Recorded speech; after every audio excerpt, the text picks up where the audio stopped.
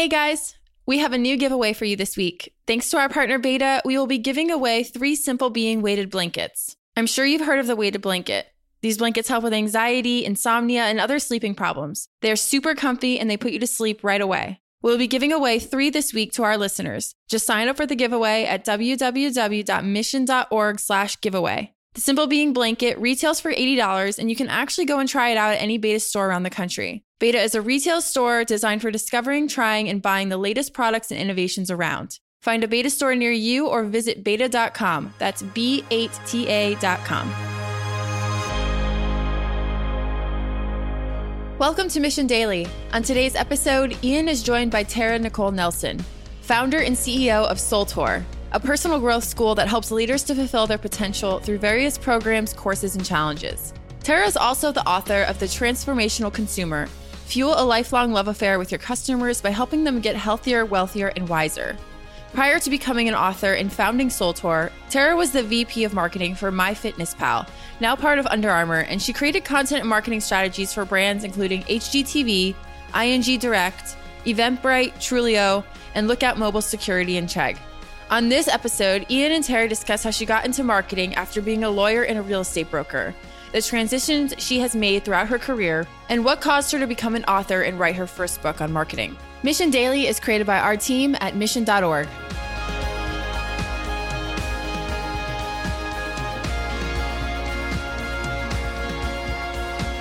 Tara, what's going on? Oh, life, liberty, the pursuit of happiness. Indeed. Etc. I love how in your book you talk about healthier, wealthier, and wiser, because that's what we talk about all the time at Mission with our accelerated learning mission here. So we're going to get into the transformational consumer, which I love this topic. I love this idea. You wrote a book about it, some Transformation Tuesday action here. That's right. And your really amazing career in marketing. So first, how did you get into marketing? It is a long and sordid tale. My education's in psychology. I have a master's degree in psychology with an emphasis in curriculum design, which turns out to have become very, very relevant in the content marketing era. No kidding.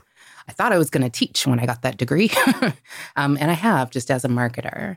So I got that degree. I went to law school at UC Berkeley, became a lawyer, and was actually practicing the law representing some bad apple real estate agents. Wait, you were actually practicing? I practiced the law. I represented people who were sued civilly and charged criminally for the same behavior.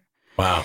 Including some bad apple real estate agents. And as I sat there watching them write these settlement checks so much more easily than I could have done, I was like, wow, real estate is kind of awesome. I love being a trusted advisor to someone.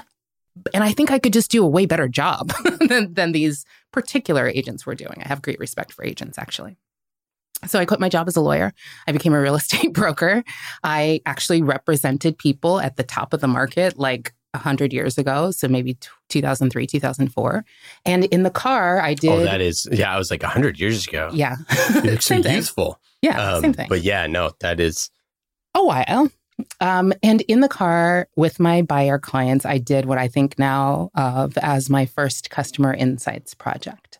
Just listening to people talk about the lifestyle design changes that they wanted to make in their lives through this transaction.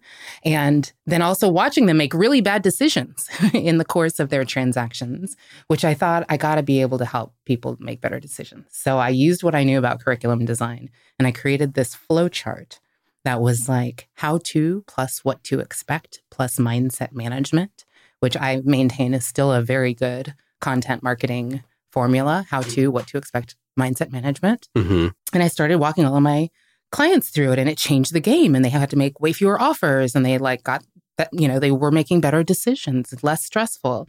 So I turned that flowchart into a seminar. I turned that seminar into a self-published book. I wrote a 400-page book. Don't even ask. 400 pages. Self-published it.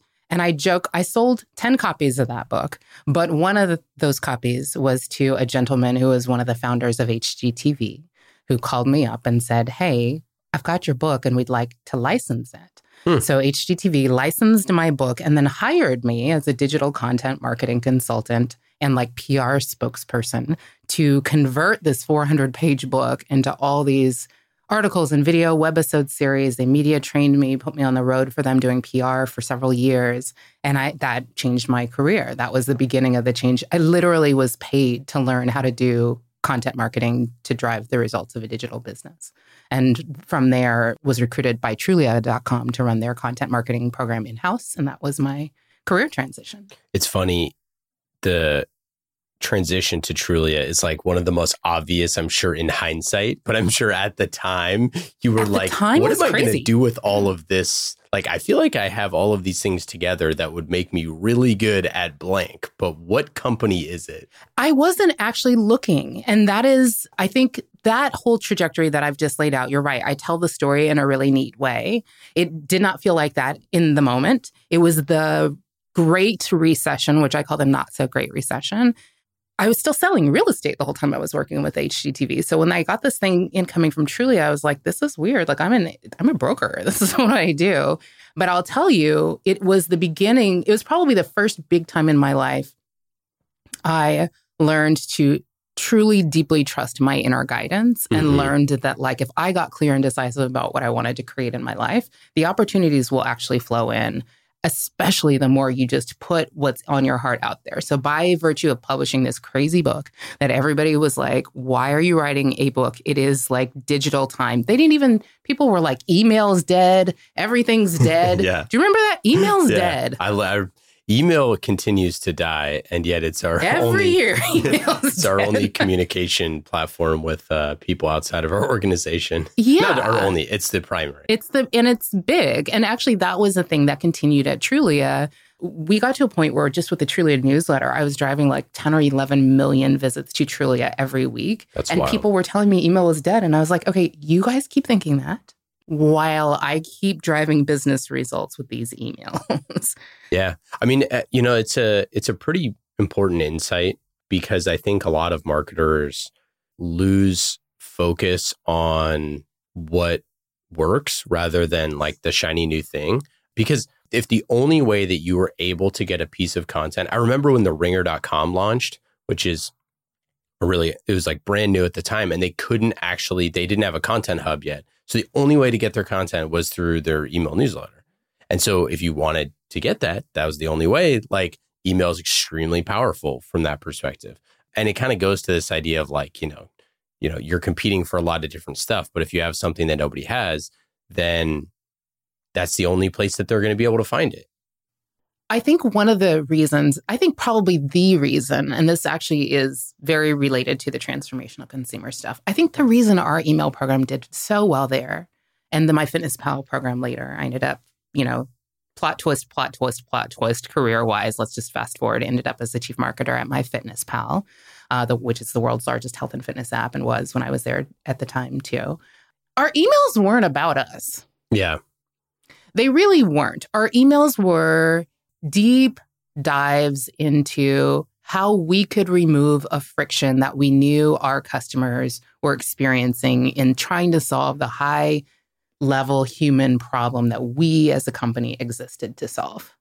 So like every email was about what piece of friction can I pull out of their journey, their real life journey, or what piece of content will trigger a little more progress for them. Whether it's making it more beautiful, easier, more fun, more effective, whatever it is, it was all about serving their aspirations. And people have endless desire to engage with the brands who will legitimately do that for them. Yes. And I think this idea that, you can improve, whether it's health, wealth, and wisdom, or whatever it is that you're trying to help your customers improve, they're seeking it. They are seeking it. And someone's giving it to them either way, right? They're either getting it from like whatever Netflix and it's not helping, or maybe it is, or it could be you, but they're looking for something that is the way that, they want it done. And I think, a lot of people, and that's like, and shout out to our amazing sponsor, Pardot, but that's what's so exciting about marketing automation. Like the fact that you can, with so many different types of personas or people, that you can talk to them in different ways. Like it's so exciting. Yes. And it does require a shift to truly authentic customer centricity. You really actually have to care. Yeah, totally. Yeah. Right. This is not just send that message to those people, this message. You have to actually get deep into and understand the real world journey that people are taking of trying to solve this problem. And in a way that's not attached necessarily.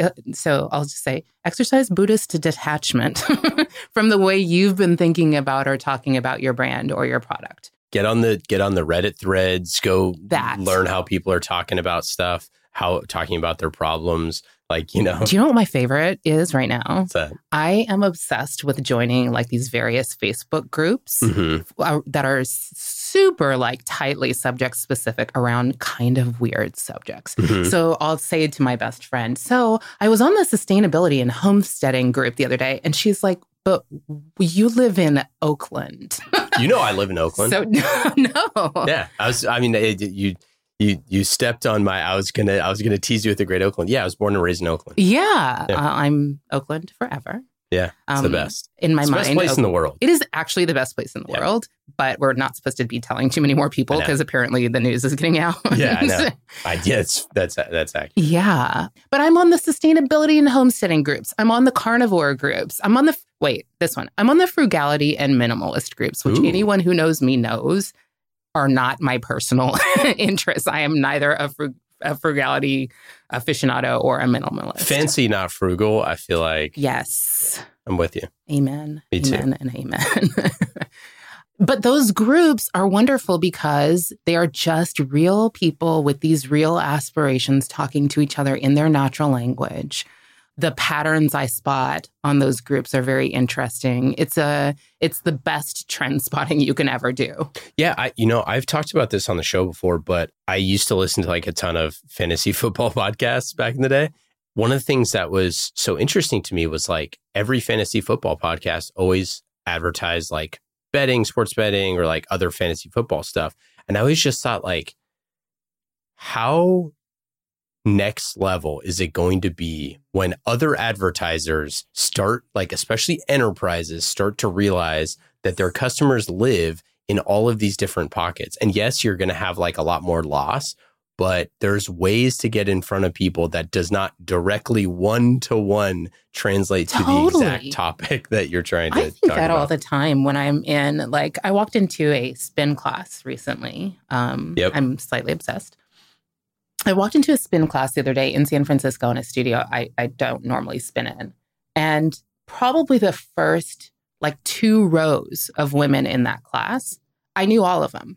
I was like, oh, hey, girl. Hey, girl. hey, it's been forever. These women are the heads of comms of every tech company in this. And I was like, somebody is missing an opportunity in here because this is a power room. But we're just spinning. We're just having fun. I know. We're captive. and it's also around people's passions and ultimately a lot of those things are about transformation. They're looking, we had a guest in here, CIO for a different show, who is his number one favorite podcast is this fly fishing podcast because he loves to go fly fishing. Again, that person is a really, really, really important buyer for a lot of companies. Couldn't you be creative and figure out a way to do that? And I'm circling back to this idea of the transformational consumer, which you wrote a book about. I'd love for you to tell our listeners, why did you write this book? What was the kind of lightning bolt moment that you had?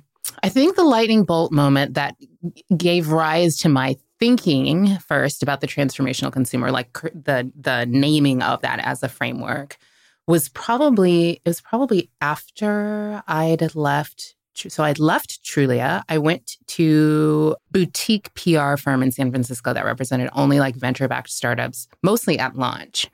And I was basically able to do a bunch of the same, using content and PR and spokespeople and emails and whatever to drive their business results. And I was, it was definitely at the time when that refrain of email is dead was just overwhelming. And I was like, all right, cool. Well, I'm just going to keep using it to results. But what I was noticing was the clients of mine, the agency was amazing because I got to do the same kind of work that I'd been doing, but without myself as the spokesperson and outside of real estate, right? So I worked on, can I say brands? I worked on Birchbox Cosmetics. I worked on Lookout Mobile Security. I mean, like the range of brands I worked on was very large, enterprise, very techie, very consumer. And the companies with whom I could get really great results using content marketing were all the companies who would let me do what we just talked about. They would let me let the content not be about them. Yeah. Like with Lookout Mobile Security, we actually coined this phrase, mobile lost and found. We started talking about nomophobia as a next generation kind of like actual diagnosis, right? Where people freak out when they lose their phone. We were able to like name cultural trends and just speak to people about the changes they wanted to make in their lives for the healthier, wealthier, wiser, positioning that brand as a provider for, progress along their journey versus like the brand as the central character of whatever the marketing message was. And so I was noticing like the brands who would let me do that in a way that helped their customers truly be healthier, wealthier, wiser were the brands who were getting these crazy off the chart engagement results with their content. Because we were in that period where like content marketing was still new, still kind of ascendant. But I was already from the inside starting to see that thing that we're now seeing all the time, the content marketing paradox, which is like, there's so much more content every year and so much less engagement on it or with it. And so much worse content every year. Like that's bad content. And almost like even back then, I was like, gosh, we are at peak content back then.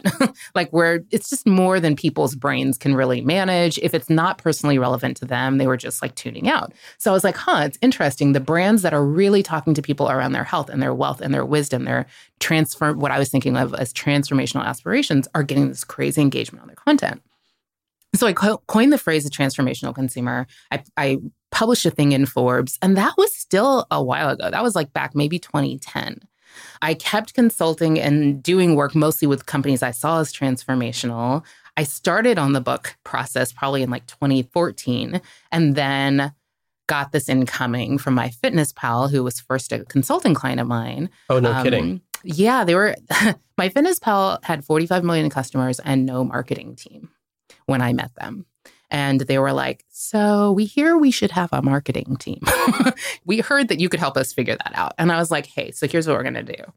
That was meant to be a 90-day consulting project wherein I helped them understand a strategic framework that a marketing team could use to drive business results for a business that already had a bunch of customers, right? Like what do you do as a marketer if growth is already happening? Yeah. Well, my answer was engagement, because I had kind of seen that already. And the sort of dirty little secret of digital health is that maybe is not so secret anymore, is that it's hard to get people to engage with those apps over time. Yeah, totally.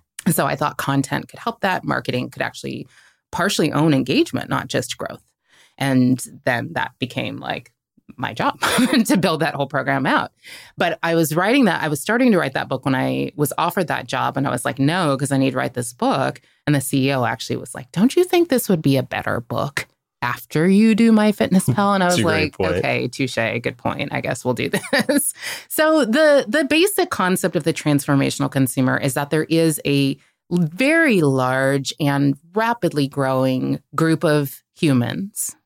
And I emphasize their humanity a lot because we get all onto these tangents about users, and they're human beings. They're people. Yeah, Sean Shepard, who's come on the show a couple times, always talks about there's only two people who talk about users, drug dealers, and digital marketers. And like growth marketers. That's pretty great. Yeah. This group of people just over indexes. They are avid in their continuous efforts to live healthier, wealthier, wiser lives. They are avid content consumers in those efforts. They are early adopters of products. They will try lots of things. They're deeply optimistic and hopeful and sort of extreme in their growth mindset, and that they believe they can change anything about their lives that they really put their minds to. However, because so many of them have been engaged in that process for a lifetime, they have also failed at it a lot. And they know that their own behavior change tends to be kind of a linchpin, make or break factor in their transformational efforts. So they're constantly looking for the brands and the content and the products that can actually help them change their own behavior in these ways. That is the transformational consumer. So when I left my FitnessPal had amazing trajectory from 45 million to 120 million in my 2 years there. From 45 million humans on the app to 120 million humans while I was there. Then we were acquired by Under Armour. So I hung out there for a few months after the acquisition left and then wrote the book. Well, and so because I 100% agree with your thesis and we as a company believe that, I mean, so we built, the largest publication on Medium, from 0 to now I think we're like 530,000 followers on Medium over the course of a couple of years with this exact thesis was like accelerated learning is going to be the most important thing in the future. Traditional ways of learning are antiquated. You can learn 99% about a topic in, 24 hours now. So what people need is cutting edge insights from practitioners that are actually doing it. They need to know like stories from the past, which like educate what the decisions that they're making now, what other people went through, and then creators and futurists who are trying to predict with like fiction and storytelling, like what does the future look like? And so like that type of person, and like you've seen, obviously, our network has grown a ton with that kind of same thesis of like making healthier, wealthier, and wiser. But even you look at like everything Tim Ferriss has done, yes, for example, is like around, hey, I'm just going to tinker around with my body and figure out, and like my life and figure out like what is the best kind of thing for me. And I feel like that level of quote unquote self-improvement is so different from the old self-help kind of stuff. And it's like when we would talk to people all the time, be like, oh, it's self-help. And you're like, everything is self-help. Right. It's just improving yourself. Like reading a book is self-help. Like that's just kind of like a catch-all. It's a different generation. Yeah, exactly. And I just think it's kind of like a catch-all phrase that people just didn't know what it was. Did you get any pushbacks when you would talk to marketing leaders about this idea? I didn't really get pushback. What's funny is a couple times there were some caveats I had carved out, exceptions I had carved out in my own mind and in the book, where I was like, if you're an ATF company, if you're an alcohol, tobacco, or firearms company, maybe you shouldn't use transformational marketing.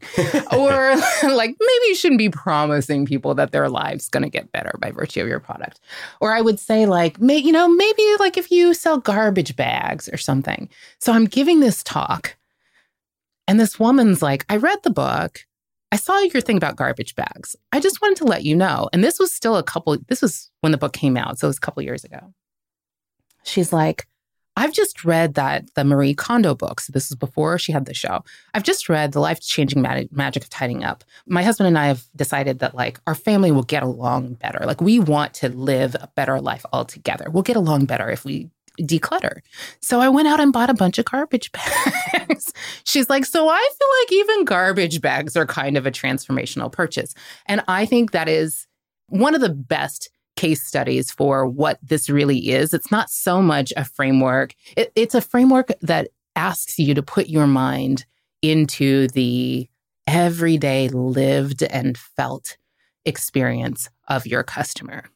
Right. And so like whatever it is that they're using the thing for, whether it's what you think they should be using the thing for or not, that's part of why I think customer insights work, customer research, whether it's online listening or off, and ideally there's some of both as a company matures, is super, super important. Like, and at my FitnessPal, and I think ethnographic versions of this research, meaning actual observations of real human beings in the wild who don't necessarily always even know that you're observing them, is very important. I will say when it comes to specifically food and finance, people are unlikely to be 100% honest about what their behaviors are, even with themselves. right? So like, I will never forget, probably my best story about customer research was being in this woman's living room. This woman was very heavy, and she was telling me that she ate a paleo diet. And she had all the cookbooks and she knew all the names of the blogs and like things, like she was in it. And I was like, huh. And she was saying, you know, she'd still been struggling. So in that particular research project, we not only talked to people in their homes, we also went into their kitchens, into their pantries, into their fridges. We went to the drive-through restaurants with them. We learned some stuff because we are not our customers. You don't necessarily know. I didn't know what the dollar menus were so much because we don't really eat fast food. Yeah, I don't know those darn things either. Well, people would say things, they would call them by names.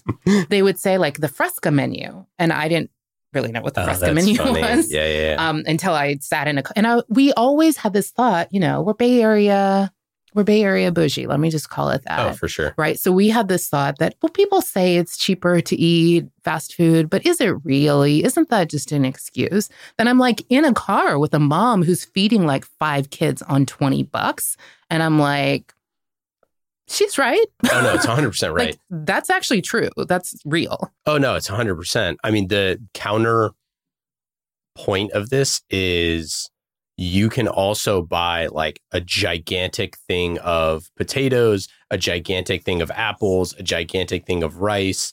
And like you could also buy more food for $20 to feed those kids. But who is going to make it? And then also spend hours like doing these things, right? Yeah. Like making the meals, all of that. Yeah, it's like which I know because I do. Yeah, no, but like totally. I have I have many luxuries in my life. Anyhow, we're in this woman's fridge and I open the fridge and there's all these huge mason jars with colored liquid in them. And so I'm like, what is this? I asked her and she says, it's Jolly Rancher vodka. So we had a woman there photographing and I said to her, I think it's like vodka she's dropped a Jolly Rancher in. And the woman said, no, there's 12 Jolly Ranchers in each jar of vodka. And like, while in my mind, I'm thinking, I don't think this is paleo.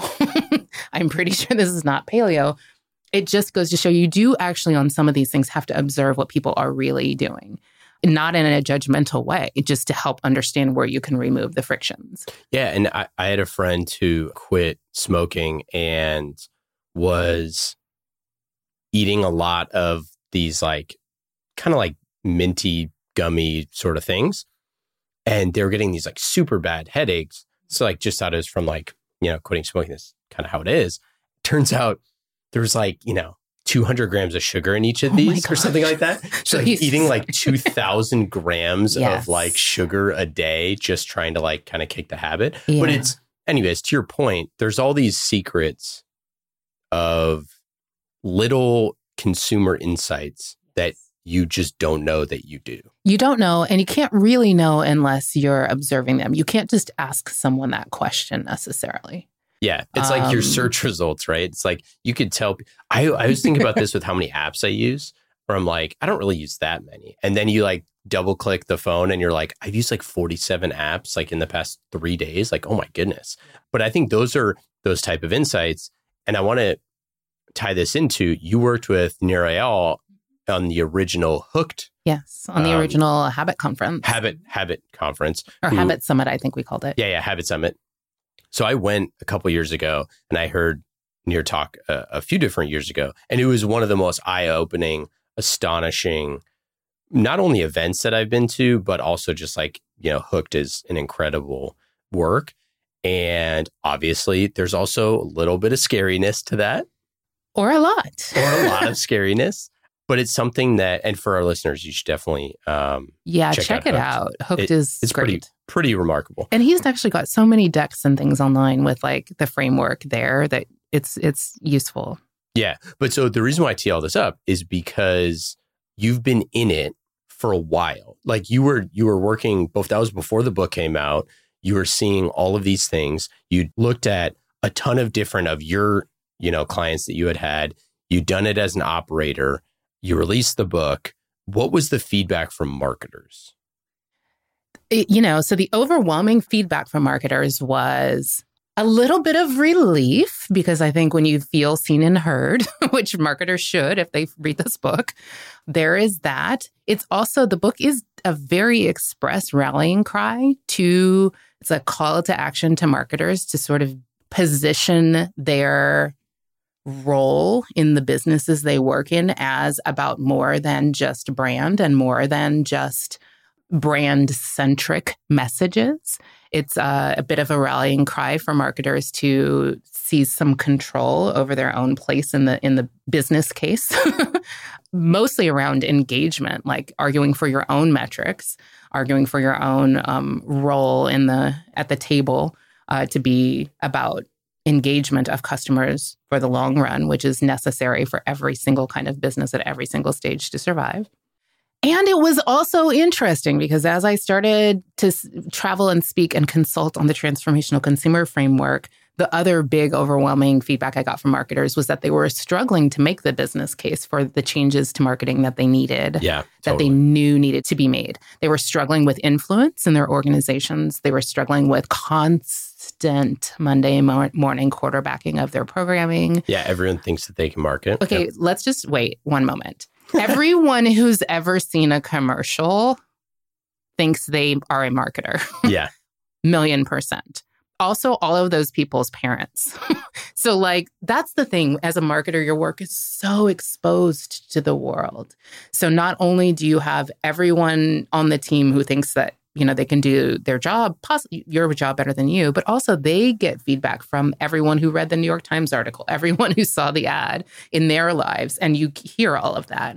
So I had a lot of like marketers struggling to truly get out of that almost like emotional fog of constant onslaught and of like criticism and shifting strategy, struggling to sort of, super clearly connect the dots between the customer's real world journey and the things that they should be doing for the business in a way that made that business case for the resources they need. Those were the things that I heard a lot of, was like, this is the right thing to do. I'm really struggling to get it done. Yeah, I mean, I think that your book really emphasizes how the chief marketing officer needs to be the keeper of secrets, like the keeper of stories of, customer feelings. And you need to be the most empathetic person in the company. And like your team needs to understand that all of these insights allow for your customers to have the transformation from, before the product to after the product. And in the hero's journey, which we've talked about on the show, is like the customer is the hero of the journey. You are not the hero. Yes. And, you are just a part of it. You are the magic elixir. You are, whatever it is. You are a mentor, an aid, a guide, a tool. Yeah. And I think that just a lot of people tend to focus on what's the next ad, what's the next campaign, especially in the agency world where a lot of them are measured on purely the advertising piece of it, which makes it tough. Like, It is, which is part of why. So I felt like, over the years, this has generally been true about the way I operate in my career, but it became very true in the time after I published The Transformational Consumer and got that exact feedback from people. I felt like I was doing a lot of coaching. I was doing, even when I would get hired to do these big, customer insights projects, I would spend, some time doing that stuff and a lot of time coaching the executives behind the scene on basically like the inner well-being practices that allow them to speak up clearly, say what they need, think clearly, recalibrate their nervous systems every day. I was just sharing with people the things that had worked for me. And over time, I had this crazy like week of conferences that I spoke at where finally like the CEO of a very large consumer company was like, why don't you just do this? You are blowing people's minds. Yeah. Like people need that arguably more than they need another great marketer. And so that's how I actually came to start my other business, Soul Tour. And that's all we do is actually teach the daily rituals and the tools and the practices and the skills that not just marketers, but a lot of marketers need to have inner well-being, but also in spiritual connection and also actual success in their everyday work and lives. Yeah, let's talk about the personal development aspect to this. I mean, I think obviously the people who listen to our show clearly are doing some personal development because this is they're listening. A show that helps you. They are all also transformational consumers. Yeah, exactly right. So, what would be kind of your advice to, the C-level marketer, the head of marketing that maybe doesn't have like a coach or a mentor? It's one of the top pieces of advice that we get from CMOs that they wish they had had a coach or mentor sooner. Yeah. Why do you think that is? Why do I think it is that they wish they had had one sooner, or that they? Well, yeah. And why do you think that people need one? I think there's this whole, just to your point about people in agencies being measured on metrics, so are people everywhere kind of right now. So I don't know. Probably forever now. Yeah, probably for the rest of humanity. I'll tell this really quick story that I use to illustrate why this stuff is important. And it's like this concept, the querencia. Have you heard of this in bullfighting? Mm-mm. Okay, so I was in Spain last year. I learned about this concept. I'm obsessed with it. And they mentioned it on Billions the other day too, which made me feel very validated. All right, so think about like a bull and when it goes into the ring to fight. Like a bull is very powerful, but in the ring, it's like super in reactive mode. It's just like in fear and rage, and it's being prodded and poked and jeered at and all this stuff.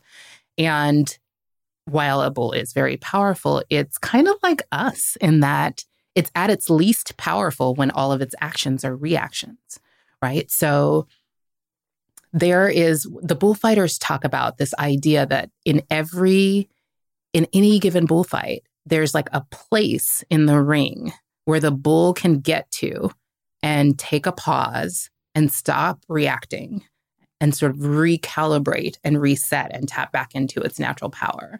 They call that place, which is kind of a place in the ring, but it's kind of a place in the bull's mind too. They call that place the querencia. So it's kind of like the bull's version of the flow state. Now, here's the part where I think it gets really fascinating. They claim that if you let a bull get into its querencia, this incredible transformation takes place. And literally the only thing you need to do is get out of the way because the bull will actually go through anything in front of it. Now, I have a strong thesis at Soul Tour that all of us are basically just like this bull, that we are constantly fielding this onslaught of like incoming, whether it's metrics at work, rapidly shifting strategies, criticism, the fear of criticism, which is a big thing for marketers, family obligations, like got to take care of your body. It's all this stuff all the time, all the one simple things we're supposed to do. And it can just be very, very hard to feel like you're not in reactive mode all the time. So when I talk about these practices for inner well-being, when people say, like, I really wish I'd had a coach, I think what we're talking about is actually taking care of our soul and having a coach, depending on the coach, can be that person who holds the space for that work, which you may not ever do otherwise. So if you're not doing that work, you're like kind of just on depletion mode constantly, and you're not reconnecting to your own natural strengths and powers. And I have a strong point of view. I am slightly superhero obsessed. I should just let you know that about me. I think that we're all kind of superheroes. I think that human beings, we all have the ability to have a thought or an idea about a thing that does not exist and then cause that thing to exist. And we are the only animals that we know of. And I am a big pug fan. Just FYI, my pugs are... You stole my question. Gosh, you're just stepping on all my material. Pugs are amazing. We'll talk about that next time. But they can't have thoughts about things that don't exist and create them, which we all can do. And we are doing all the time, whether we're doing it intentionally or not. So I think that if it's the thing that makes us quintessentially human, this creating and bringing our ideas to life, then it can't be the case that it's supposed to be this hard. I believe we are designed to create and to create in flow states and flow mode, bringing, not blocked and stuck and stressed all the time. So coaching can be great for that, for holding that space. I mean, I totally agree. I think that what we talked about at the top of the show, this idea of accelerated learning, of constant, self-improvement, is so core to like our species that when you have so many things that you want to improve around you, like that's what creates all of the chaos, right? Like that's what creates the turbulence, because it's the contrast in here. You're like, oh, yeah, because you're like, hey, there's all this stuff that needs fixing. So therefore I need to spend time fixing it. But the problem is, and I think that why it's so important to have a coach or meditate or do whatever thing it is that clears, journal, whatever it is that clears your mind. The thing that's great about a coach, though, is that it's someone to hold you accountable, and it's somebody that you're going to, in most cases, pay some amount of money to that is going to keep you honest. And that's like by design, right? It's like that you are physically investing in yourself is the important part, because otherwise you're just going to, not do it. It's why personal trainers, I mean, you ran MyFitnessPal and you saw this from an app perspective, whether it's a human being or not. This is why people have personal trainers. It's just, you need someone to be able to share things with that can give you like honest feedback, and that doesn't have, a reason that they're not going to push their agenda. Yeah. I think also there's like this really beautiful way of looking at it through the hero's journey kind of lens, which is that we all are doing a hero's journey over and over and over and over again. Every time we seek to improve or change something about our lives or try to do something we've never done before, right? And coaches, which I was very resistant to calling myself a coach for a really long time. Now I kind of do sometimes. I was going to say, it's not like you really like say that. No, I have started to. I do. So I run Soul Tour. I have a little private practice that in which I describe myself as a business coach and spiritual strategist to my entrepreneur clients. And it's a tiny list, and I don't ever market it because it's kind of, I pick them, they pick me, and that's how we do.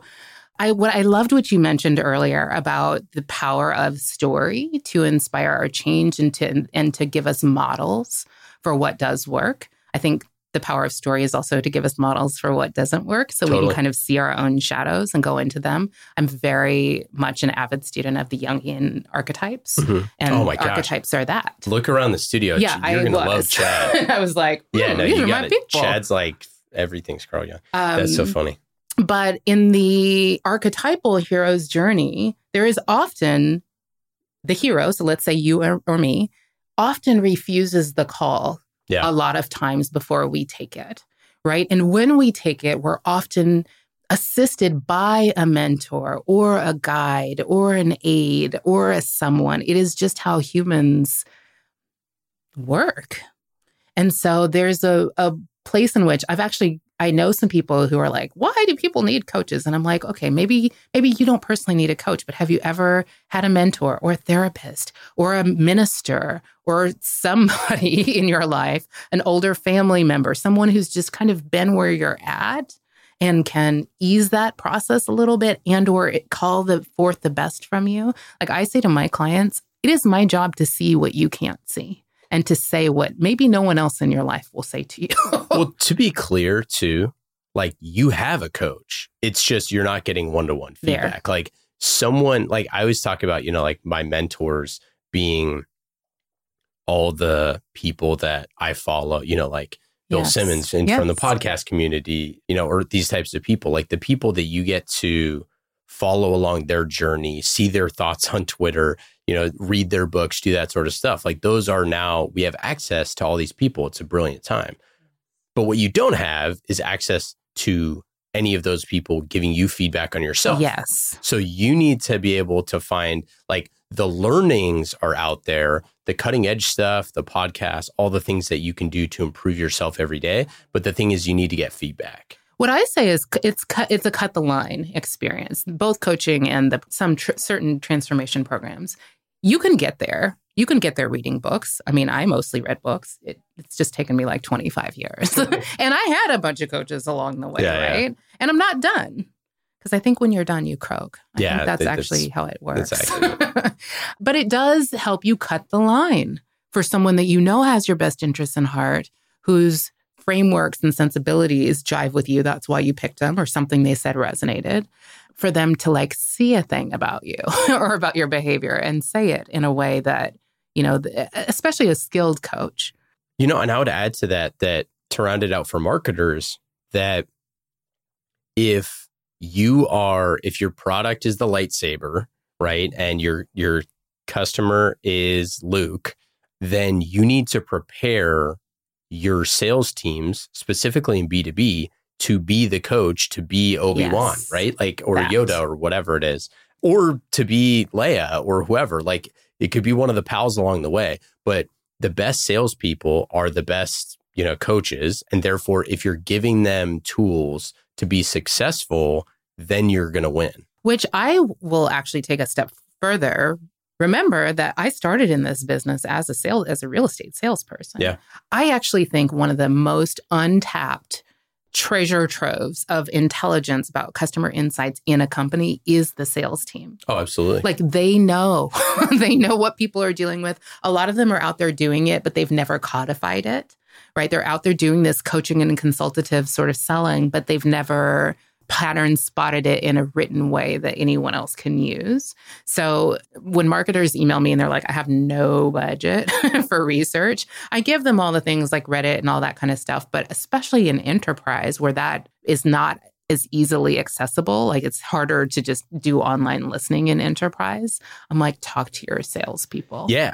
So we just had Keith Messick on the CMO Dial Pad. And one of the things that they just rolled out is their sales tool, which it basically takes transcripts of all of your conversations and just uploads them to the cloud. And so this is V1, they just launched this. But flash forward 5 years from now, when those transcripts are perfect, when you now say, hey, 80% of people on initial calls of our prospects, bring up wakeboarding as their favorite thing to do. Maybe we should try to figure out how to do some wakeboarding events or something like that. That's where... That's the keeper of the secrets thing. Now you're providing real-time business insights. And yeah, I totally agree. You have to mix data with anecdotal. You have to go look to see the Jolly Rancher vodka. And you also have to be able to pattern match over, larger data sets. And again, you want to talk about people who aren't telling the truth either. It's the sales rep who gets off the call that just went horrible. And they're like, yeah, it went all right. That's good. I think all right. I think I'm on track. That's a 30% opportunity, sort of thing. Why do we ask these people to do that? I know, right? I know. Yeah, it's tough. Well, and the one thing that you brought to mind that is for someone who's listening, I do think it's important for your CMO to have that sort of keeper of secrets role. I also think if you're going to go out and do a big ethnographic study, you're going to get into people's houses or offices or whatever. If you can take a member from a different team with you, totally, every time you go, those anecdotes go much further and wider when it's also the product guy telling it, when it's also VP of engineering remembers that story, because you can't be in every meeting. And specifically, I personally have an interest as a marketer in having people who work on the product roadmap in my customer insights experiences. I videotape them all. I create, these beautiful change management optimized presentations of them, but there's nothing like people actually being in the room with the customer and remembering. I think my other big customer research tip for those of us that work in the Bay Area or tech companies is to get out of the Bay Area. Oh, yeah. We should maybe don't do any maybe don't do any focus groups in the Bay Area. How about that? If you're selling to, Bay Area startups, by all means, if you're selling to, certain types of tech companies, by all means. But yeah, it's a huge necessity, especially for most consumer marketers need to be talking to regular people. And if you want your product to be big. Oh yeah. That's just not, it's helpful to get a little coastal, big urban input, but that input is pretty prevalent in the media. You can see that a lot of places. The other is harder. Yeah, I would say the other piece of that too is just getting your team into different markets as well. I've lived in LA and New York and the Bay Area, and all coastal, completely different people. Yes. What they show, one of the big things moving back home and moving from LA is so many people here don't drive nice cars. You're like, there's just so many less Lamborghinis and Ferraris, stuff like that. Like, it's just not a thing. It's like, so funny because I have that experience when I go to Venice. I'm like, what are all these cars? Yeah. Like, No, totally. whoa. But, and again, it's just, you got to be on the ground and you have to talk to people to like really get those anecdotal insights of just like the kind of smell test. And I think that that's one of those things that like when you book those trips at the beginning of the year, you're sitting there, you know, a week before it going, why the hell did I book 4 trips? Why am I in Omaha? Yeah. Like, why am I in, you know, in Miami and then Omaha and then upstate New York and then whatever. But also, you know, sending your people on those to be your scouts is super important. I love the idea of the fire team, like the little, you know, product sales, marketing kind of fire team that all 3 people go together. Huge. And at my Fitness Pal, we were also always able to get like the CEO to come to one. Yeah. Which is beautiful. If you can do it, it's real beautiful. Let's get into the lightning round. This is going to be fun because you're fun. So is it weird that I'm like a tiny bit scared now? Yo, you should be. You're in safe hands here. But yeah, these are fast and easy questions. Let's do it. Fast and easy questions. Just like fast and easy marketing with Pardot, you can go to pardot.com/podcast to learn more about B2B marketing on the world's #1 CRM. Pardot, they're great. Salesforce is great. We love them. You will too. Check it out. Pardot.com/podcast. Lightning round questions. Are you ready? I'm ready. What app are you using on your phone that's the most fun? Oh, fun? Probably YouTube. What ad campaign have you seen recently that you're envious of? Ooh. Oh, I just saw this Nike campaign with these Ethiopian sisters.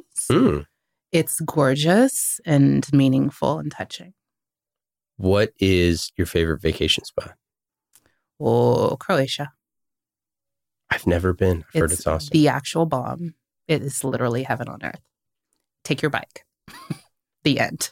What is your favorite book or podcast that you've read or listened to recently? I am rereading for like the 19th time The Science of Being Great by Wallace Wattles, which was written in like 1900 or something like that. 1911, actually. I have not read that. It is lovely. What is your favorite thing to cook or eat? Very different. To eat, French fries. To cook, I have a very wonderful kale smoothie recipe. I often consume those at the same time. Oh, yeah? So I cannot do kale. I can't stand it. But I just bought a blender. So Good. I'm excited. What's the kale? What do you throw on that? Simplest thing. People think I'm crazy. Hey, what is it? It's baby kale. Okay. Filtered water, half an avocado. Wow. The avocado is your ticket. Yes. I just fed some to my baby granddaughter. She did not approve. That's how that went. What are you most excited about for the future of marketing? I'm excited that I see a lot of marketers and people in general in companies stepping into their power and like owning their expertise. And I think caring about how their companies impact the world and humanity. And I'm actually a big believer that like cultural and social expansion always follows contraction. So every terrible headline I see, I'm like, oh, good. We're getting that much at least expansion to come. And I actually think marketers and business will play a big role in the next season of human evolution. So I'm excited about that. Yeah, man. I couldn't agree more. I'm just excited for the future. Me too. The world gets better every day. All day, every day. What is your best advice for a first-time head of marketing? It's going to be kind of weird. Journal. Develop a free writing practice as early as you can. And like not for the output of it, but for the process of giving yourself that emotional and mental windshield wiper effect every day. It'll make your thoughts clearer and you will find yourself with a level of influence that you may never have had before. I would start with this. I forget the book.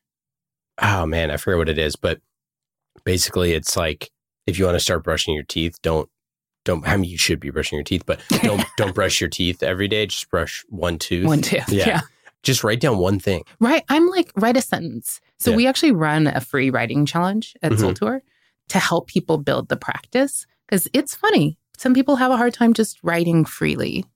So we give them a little prompt and we send them a nudge at night and we do these like little things. And we talk a lot about radically accepting your process of building the habit. It's building a muscle.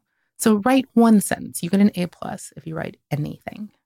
I was trying to write a joke a day and I got to like 6 days and I just like life happened and I need to go back to it. I kind of love that concept, though. Yeah. Just being funny is really hard and you have to be really purposeful. And when you have to make a joke every day, then you have to like keep your eyes out for funny, interesting things. I love it. Yeah. So it's a very, it's a tough thing to do. And then you have to tweet them, which makes it, you have to put your jokes out in the world. Oh, wow. That's next level. I had you'll like this. You like kale smoothies. So I had a joke that I've been workshopping and I can't get it right yet, but some blend between like movie time and smoothie time, where it's smoothie time. And I'm still working my way through what the punchline is, but usually it's my girlfriend staring at me like I'm a fool. Is there vodka in that smoothie? Yes. Jolly Rancher vodka. I mean, I'm here for it. Why not? Okay. Final question. What thing do you never get asked that you wish you were asked more often? Whoa. It's actually the second to last question because I have one. That is a great question. I often have talked about my little brown pug. I was going to ask you the pug next. I forgot to do it. So tell me about your pug. So I have a little brown pug named Aiko, which means little loved one in Japanese. Okay, that's adorable. And I have a little black pug named Sumiko, which means black in Japanese. They are sisters. And I joke all the time. Aiko gets to make a lot of appearances on my live classes in the School of Spiritual Strategy. And I often tell people that she is a reincarnated Buddhist Zen monk. And no one ever asks why. People kind of just accept that that's an okay thing to know about your dog. But this dog she exudes Zen and peace. She also sits upright and meditates. Okay, maybe she's not meditating, but she definitely sits upright like a person would. She's in the moment. She's in the moment. Cesar Millan would definitely be like, this dog lives in the moment. Totally. That dog would actually like guide him through a meditation because she'd be like, I'm going to need some calm in here. But no one ever asked me why I say she's a Zen Buddhist monk. And that's one reason why. Well, this has been awesome. Thanks so much for coming on. Everyone should check out The Transformational Consumer. Fuel a lifelong love affair with your customers by helping them get healthier, wealthier, and wiser. Go find it on Amazon. We'll link it up in the show notes. Anything else? Also, come see me at Soltour, soltour.com. That is where we do a lot of the personal growth work and teach, the writing challenge, which is free, and other programs, which are not free, but are life-changing. Yeah, we got to... final thing. Any recommendations on places to hang out in Oakland? What are your favorite spots? One of your favorite spots? I'm regularly at the Claremont, which I know is like kind of fancy, but is also next to my house, and I love it. They're lovely. Yeah. I got a bunch of places, yoga places, Flying Yoga Studios. I know that. On College. My friend owns that. Oh, my other friend owns Namaste, so let me not leave those out. Oh, yeah. Yeah. And Pizzaiolo. If you just like a beautiful meal in a beautiful space, Pizzaiolo on Telegraph. I love it. That's great stuff. Oakland's just the best. Actually, let me give you a hidden one. Okay. You'll know it, but others won't. Lake Temescal. Oh, yeah. We have a secret second lake in Oakland, guys. Oh, yeah. And it's wonderful. There's a beach house and a sand beach, and it's beautiful. I used to lifeguard at Temescal. Did you? Yeah. I live half a mile away. Yeah. Temescal is great. It's not technically in Oakland, but I walked Lake Chabot the other day. Lake Chabot, I think it takes 18 minutes to get to from my house, and you are in the middle of nowhere. Like, it's so... people don't know this about Oakland. They're like, I know. There's a redwood forest. There's so all good. this stuff. Like, there's a huge downtown area. There's, and all the super different neighborhoods and like super different people. Yeah. doing interesting things. And like super nice people. That it's like people that like kind of mind their own business, but also just are happy that you're there. And like, yeah, it's a great place. I grew up there, so I'm biased. But anyways, thanks for coming on. Of You're the course. best. And yeah, we'll talk soon. Sweet. Mission Daily and all of our podcasts are created with love by our team at mission.org. We own and operate a network of podcasts and a brand and story studio designed to accelerate learning. Our clients include companies like Salesforce, they're a customer times 5, Twilio, and Katera, who work with us because we produce results. To learn more and get our case studies, check out mission.org/studios. If you're tired of media and news that promotes fear, uncertainty, and doubt, and if you want an antidote to all that chaos, you're at the right place. Subscribe here and to our daily newsletter at mission.org. Each morning, you'll get a newsletter that will help you start your morning and your day off right.